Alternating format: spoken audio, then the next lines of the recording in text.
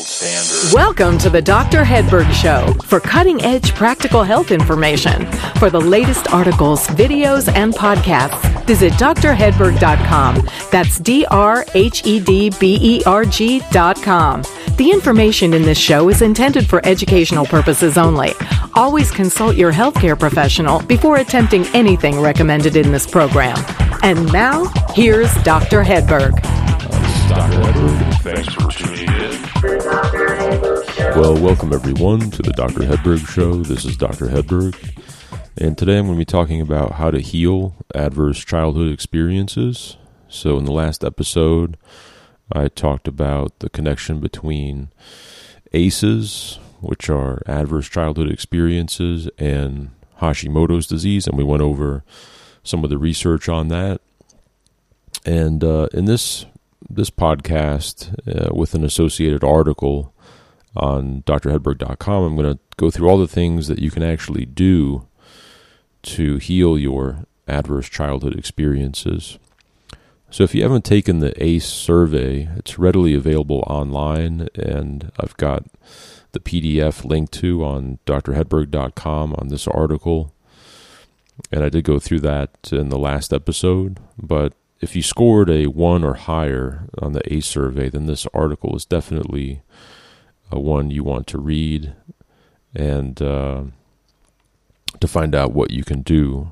So the higher your ACE score, the more likely you are to have health problems as an adult.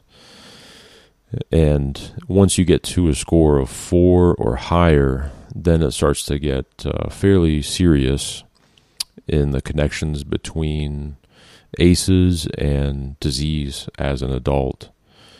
So if you're someone who's been doing everything right or trying to do things right with your diet and exercise, sleeping well, managing stress, but you just can't seem to get better, you may want to look more deeply at your ACEs. So a lot of what I'm going over today comes from the book called Childhood Disrupted: How Your Biography Becomes Your Biology and How You Can Heal by Donna Jackson Nakazawa. I highly, highly recommend this book if you have an ACE score of 1 or more. So let's jump right in. So the first therapy that I recommend for ACEs is called somatic experiencing. And somatic experiencing was started by Dr. Peter Levine to help people overcome trauma. So according to Dr. Levine, humans have a much more difficult time overcoming trauma than animals. So animals can easily shake off trauma. You'll see them do that after they've been attacked or traumatized in some way. Their whole body will shake, and they just move on and go about their business. They're able to shake it off. They reset their autonomic nervous system. Humans, though, when we get traumatized, it can stick.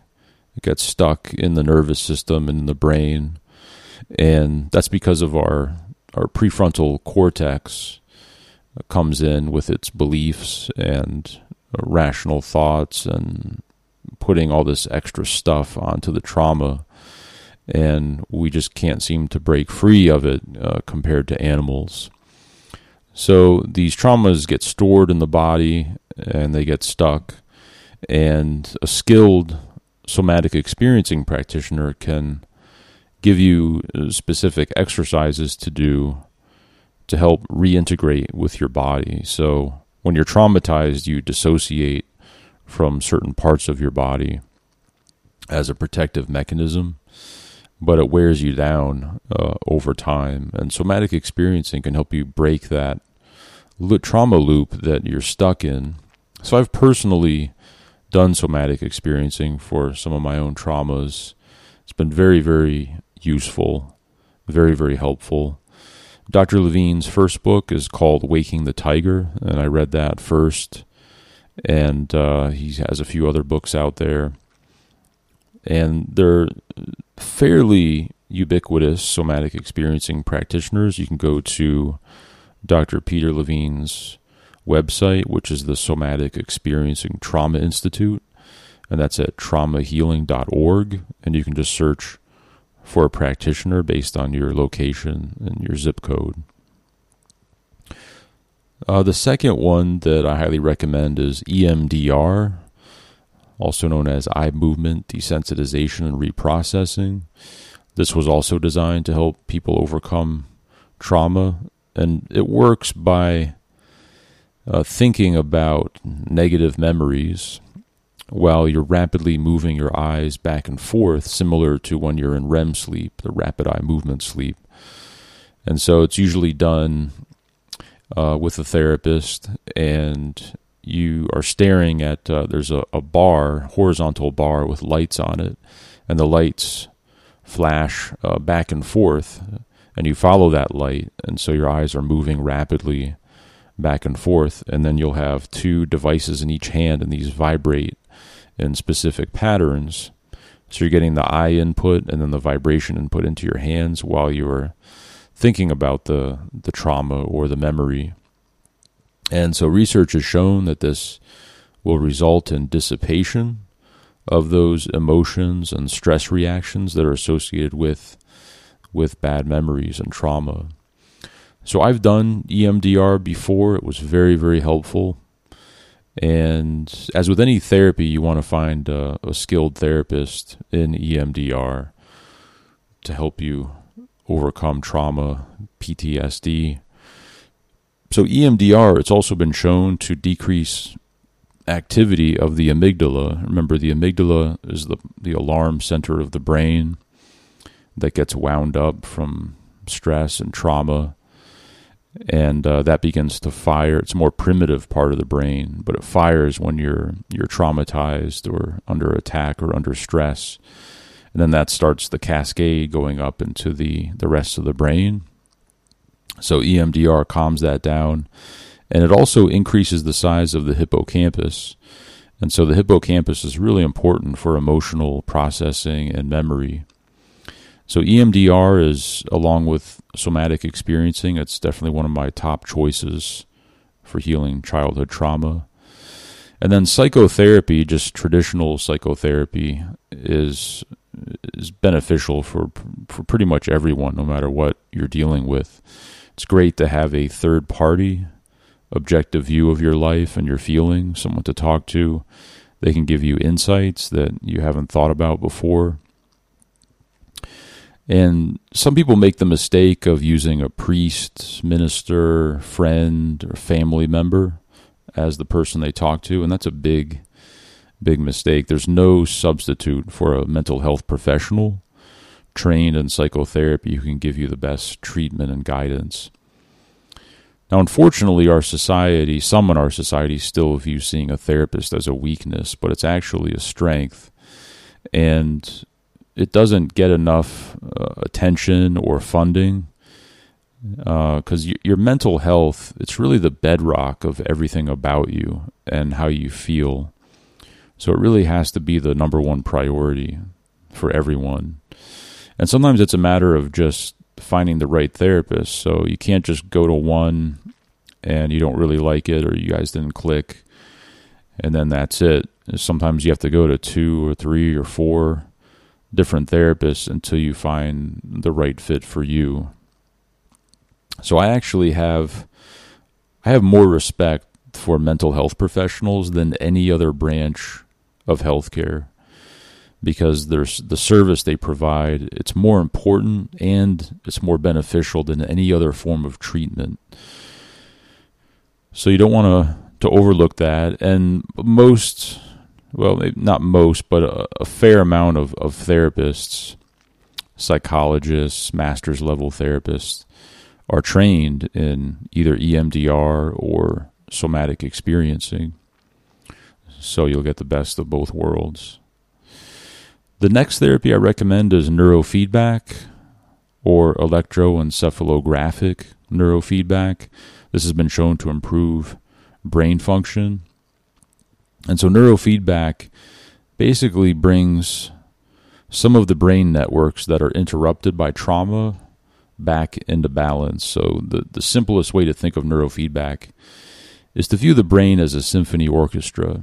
And when someone is traumatized, one or more of the sections of the orchestra, they're no longer playing or playing in they're no longer playing in sync with the rest of the instruments. So neurofeedback, it brings these abnormal instruments back into harmony with the rest of the orchestra. So neurofeedback, it's fairly readily available now. Usually psychologists do it, or master's level therapists. Some chiropractors do neurofeedback. Just make sure you work with someone who has experience dealing with trauma and PTSD. But that's a great therapy. So next is mindfulness meditation. And it's really interesting because if you do brain scans of individuals who have experienced adverse childhood experiences, they actually have smaller areas of the brain that process inflammation, loving relationships, and how to deal with stress. So that means more inflammation, more difficulty in relationships, greater difficulty handling stress. So now the good news is that meditation, or it's also known as mindfulness-based stress reduction, MBSR, this has actually been shown to change our brains back to normal. So mindfulness meditation, it reduces inflammation, and it improves how we respond to stress. In fact, so those who meditate, they actually recover from stress much more quickly than those who don't. So if you're an experienced meditator and you're under stress and you get a spike in cortisol, your cortisol levels will actually come down much more quickly than those who don't meditate. So you recover much faster. And there's solid research on meditation, very specifically for improving anxiety, depression, pain, mental focus, cardiovascular health. It also improves empathy and concern towards others. It helps with speech and physical impairments. It just improves overall sense of well-being. It's free, it's easy to do, it's easy to learn. And it's actually been shown to increase density of the gray matter in the hippocampus. And I mentioned earlier, the hippocampus is very important for memory and stress regulation and processing your emotions. So it also reduces fearfulness. I've written an article previously on meditation. I linked to that in this article where I have all the recommended apps that I like. You can just use these apps on your iPhone or Android phone, and they'll teach you how to do mindfulness-based meditation. Or you can go to a class or find a teacher, and very, very easy to learn. Now, some people do have difficulty with meditation just sitting still, or it just doesn't seem to work for them. One other option is called guided imagery. Guided imagery, it's kind of been known as the lazy person's meditation, because basically you're working with a practitioner or listening to an audio track, and it's guiding you through the process. So it basically involves, the guide instructs you to picture something in your mind, so your eyes are closed and you're in your imagination, and it just walks you through what you should think about and what you should envision in your imagination. And so guided imagery is a little bit more active in the mind, but it has been shown to help with a number of things, like stress and pain and overcoming trauma. So I recommend that if meditation just doesn't seem to quite work for you.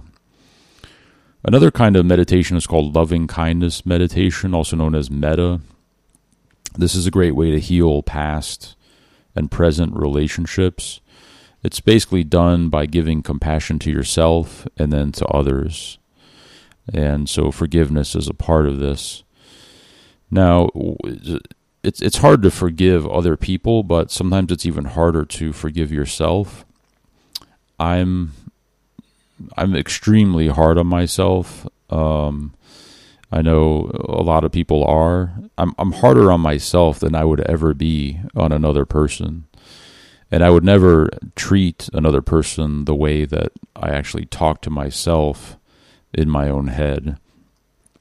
So that's something to think about when you're being really hard on yourself. And this is where loving kindness meditation can really help. So I'm not going to go through the entire meditation, but I do have all the things that you say during the loving kindness meditation on the website. But basically, you're sending a message to yourself, and then you send the same message to someone who is close to you, and then you do it again. This could be someone you don't really know all that well, just like your mailman or a coworker or a hairdresser. And then finally, you do the loving kindness meditation towards someone who's caused you pain or has harmed you in the past. Don't start with someone who's really traumatized you. Just start with someone who's hurt you in the past, and you go through the loving kindness, and then finally you do it. You just send it out to everyone, all human beings, and then if you're an animal lover like me, send it to all animals as well. But I'll go through this every once in a while just to kind of go through all the people in my life. And it really works. I mean, you'll experience kind of a renewed sense of calm, and you'll feel like a big weight has been lifted off your shoulders. And then forgiveness is the next thing that I recommend. It's kind of ties in with the loving kindness meditation. But this can be very specific to people who have hurt you. So now Dr. James Gordon, he founded the Center for Mind-Body Medicine in Washington, D.C. He recommends that you sit comfortably in a chair with your eyes closed like you would during meditation. And then you imagine someone who you feel resentment or anger towards. So you envision them sitting across from you. And you look at that person and you say, I forgive you for whatever you may have done to harm me, intentional or unintentional. I forgive you. And you just work through that, continuing with deep breathing. And then next you actually ask someone else for forgiveness that you have hurt. And so you can go through think about people in your life who you may have verbally or physically abused or hurt in some way. And you ask them to forgive you. And then you can do it to yourself. So you envision yourself sitting across from you, and you go through the same forgiveness talk, asking to forgive yourself. And then you can actually, kind of like loving kindness, you can forgive all beings on the planet. So if you go through this, it can be difficult at first, but after a while, you just won't really think about the same people anymore who have hurt you, because you've really gone through this forgiveness exercise or the loving kindness meditation, and eventually you will have just kind of cleared out everyone who has hurt you. And everyone who you have hurt, you've asked for forgiveness and received that. Next is Tai Chi and Qigong, which is basically moving meditation. So these are just slow and gentle movements started in Asia. It's practiced by large numbers of Asians on a daily basis, usually outside in nature, in the park. It can be done anywhere though. And anything you can do in nature is going to be good for your immune system and your stress hormones. So check with your local yoga studios. Sometimes they have Tai Chi classes, or just search for Tai Chi or Qigong classes in general. And you should be able to find a teacher or a class in your area. And again, this can be good for someone who has difficulty sitting still and doing meditation. The next thing I recommend is yoga. So yoga is interesting because brain scans have shown that after you do yoga, there's actually decreased blood flow to the amygdala. And remember, the amygdala is the alarm system of the brain. And it also, brain scans also show that there's blood flow increase to the frontal lobe and the prefrontal cortex. So these are important for emotional stability and making rational choices. Yoga has also been shown to increase the neurochemical GABA. GABA has a calming effect on the brain and the nervous system. A lot of people are depleted of GABA from chronic stress, and that leads to muscle tension, insomnia, anxiety, depression. So yoga classes are also great. They can be somewhat social.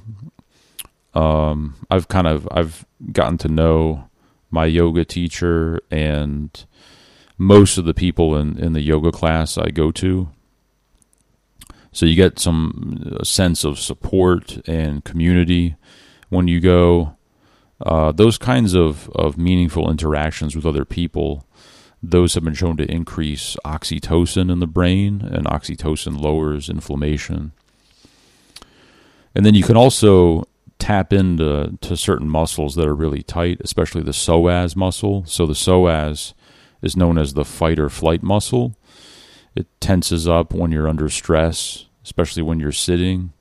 The muscle is very deep in the abdomen and the lower back and pelvis.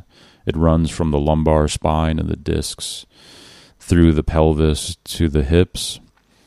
And you can get a deep stretch in there, and that can help to unlock the lower back and the abdominal organs and the pelvis and the hips. So you'll feel a greater sense of ease when you're moving and walking. Because when you sit for long periods of time, the psoas muscle shortens, and that can exacerbate its tightness. So yoga is great if you can't find a class. There's many like YouTube videos that take you through a yoga, and you can also buy different Blu-rays and DVDs that will teach you yoga as well. The next thing I highly recommend is body work. So this is, massage therapy, basically. And human touch is a powerful healing modality for people who are trying to heal their ACEs. So massage, it's been shown to lower cortisol, and it improves healthy neurotransmitter levels like serotonin, dopamine, GABA, and adrenaline. So a lot of people aren't getting enough human touch because they're single or they're in a relationship that no longer involves much intimacy. So there are a lot of different types of body work. You just need to find a skilled body worker that you trust. I like to kind of mix it up, so I'll do Swedish massage, deep tissue massage, and then I really like Thai massage. And Thai puts you in a lot of different positions and stretches. It's a little bit more active than just lying on the table. So I like to do a mix of that. But there are many different types out there, like Shiatsu and Traeger, and there's all different kinds of bodywork therapy. None of them are really better than the other, no matter what they claim. It's really just about the human touch and human interaction that is giving you all those benefits. The next recommendation is known as actually writing to heal, and this is an exercise used by Dr. Bernie Siegel, and also used by or studied by James Pennebaker. He's a psychology professor, and so he recommends writing. So just for the next 4 days, you write down your deepest emotions and thoughts, all about the emotional upheaval that has been influencing your life the most. So in your writing, you want to really let go and explore the event and how it has affected you. You might tie this experience to your childhood, your relationship with your parents, people you have loved or you love now, or even your career. And you write continuously for 20 minutes a day. And Dr. Pennebaker, he's found that simple short-term writing exercise, just after 4 days, it actually improved memory and learning. It improved immune system function, decreases doctor visits, and more research was done at Carnegie Mellon, and they found that writing like that, it decreased heart rate responses to stress, and it improved cardiovascular responses to stress. So remember, your immune system is the master operating system of your body, and just simply writing down your feelings about your childhood and your stressors as an adult, that's been shown to improve immune system balance. So all you need is something to write with and some paper. And another easy thing is art therapy, and Dr. Bernie Siegel, who I just mentioned, also uses this. So he asks people to just draw anything that comes to mind. So you might want to choose, you draw an outdoor scene or a picture of your family, and just kind of see what images come up. And then you put your drawing away and you look at it the next day to analyze it, and you think of it as if you're interpreting a dream. And so it might give you some insights into your childhood or your adult. So a lot of traumas, of course, they reside in the subconscious mind, and they continually disrupt our thoughts, our beliefs, and our emotions. And so drawing can help unmask those issues, and they give you better insight into your health. And again, all you need is something to draw with and paper. Next is hypnosis. Hypnosis is a tried and true therapy. It's been around a long time, fairly well researched. The key is really finding an experienced hypnotist who you trust. Personally, I had a horrible experience with a hypnotist who just really overstepped his expertise. But that's fairly uncommon. So just make sure that the person is properly credentialed and has good references. Hypnosis basically taps into the subconscious mind. And a skilled hypnotist, it'll take you places in the subconscious mind that have been repressed, and it'll give you new insight into your life and set you on a good path for healing. So I do highly recommend hypnosis. Again, it's just a matter of finding the right therapist. Lastly is healing your gut. A lot of what I do in my practice is helping patients heal their guts. So 90% of the cells in your body aren't human.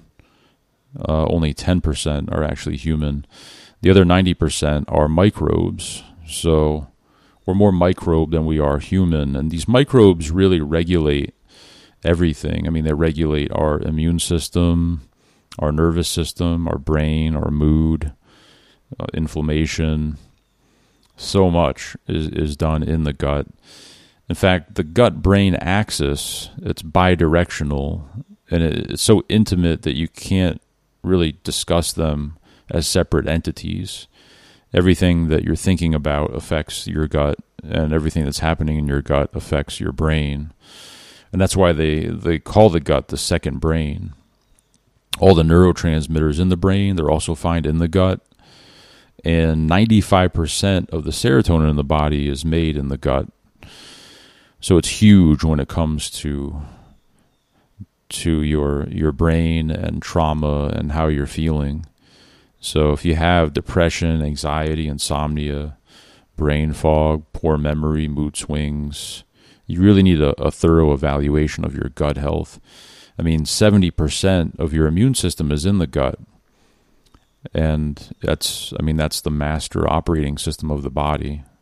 So you really have to address that. Not only that, but your mood, it affects how the bacteria in your gut actually behave and their diversity.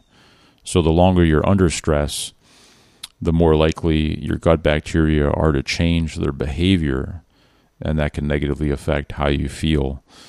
So your gut bacteria, they communicate directly with your nervous system and the vagus nerve. So the vagus nerve, It's a major part of your parasympathetic nervous system, and that's your rest and digest part of the autonomic nervous system. So there's direct connections there.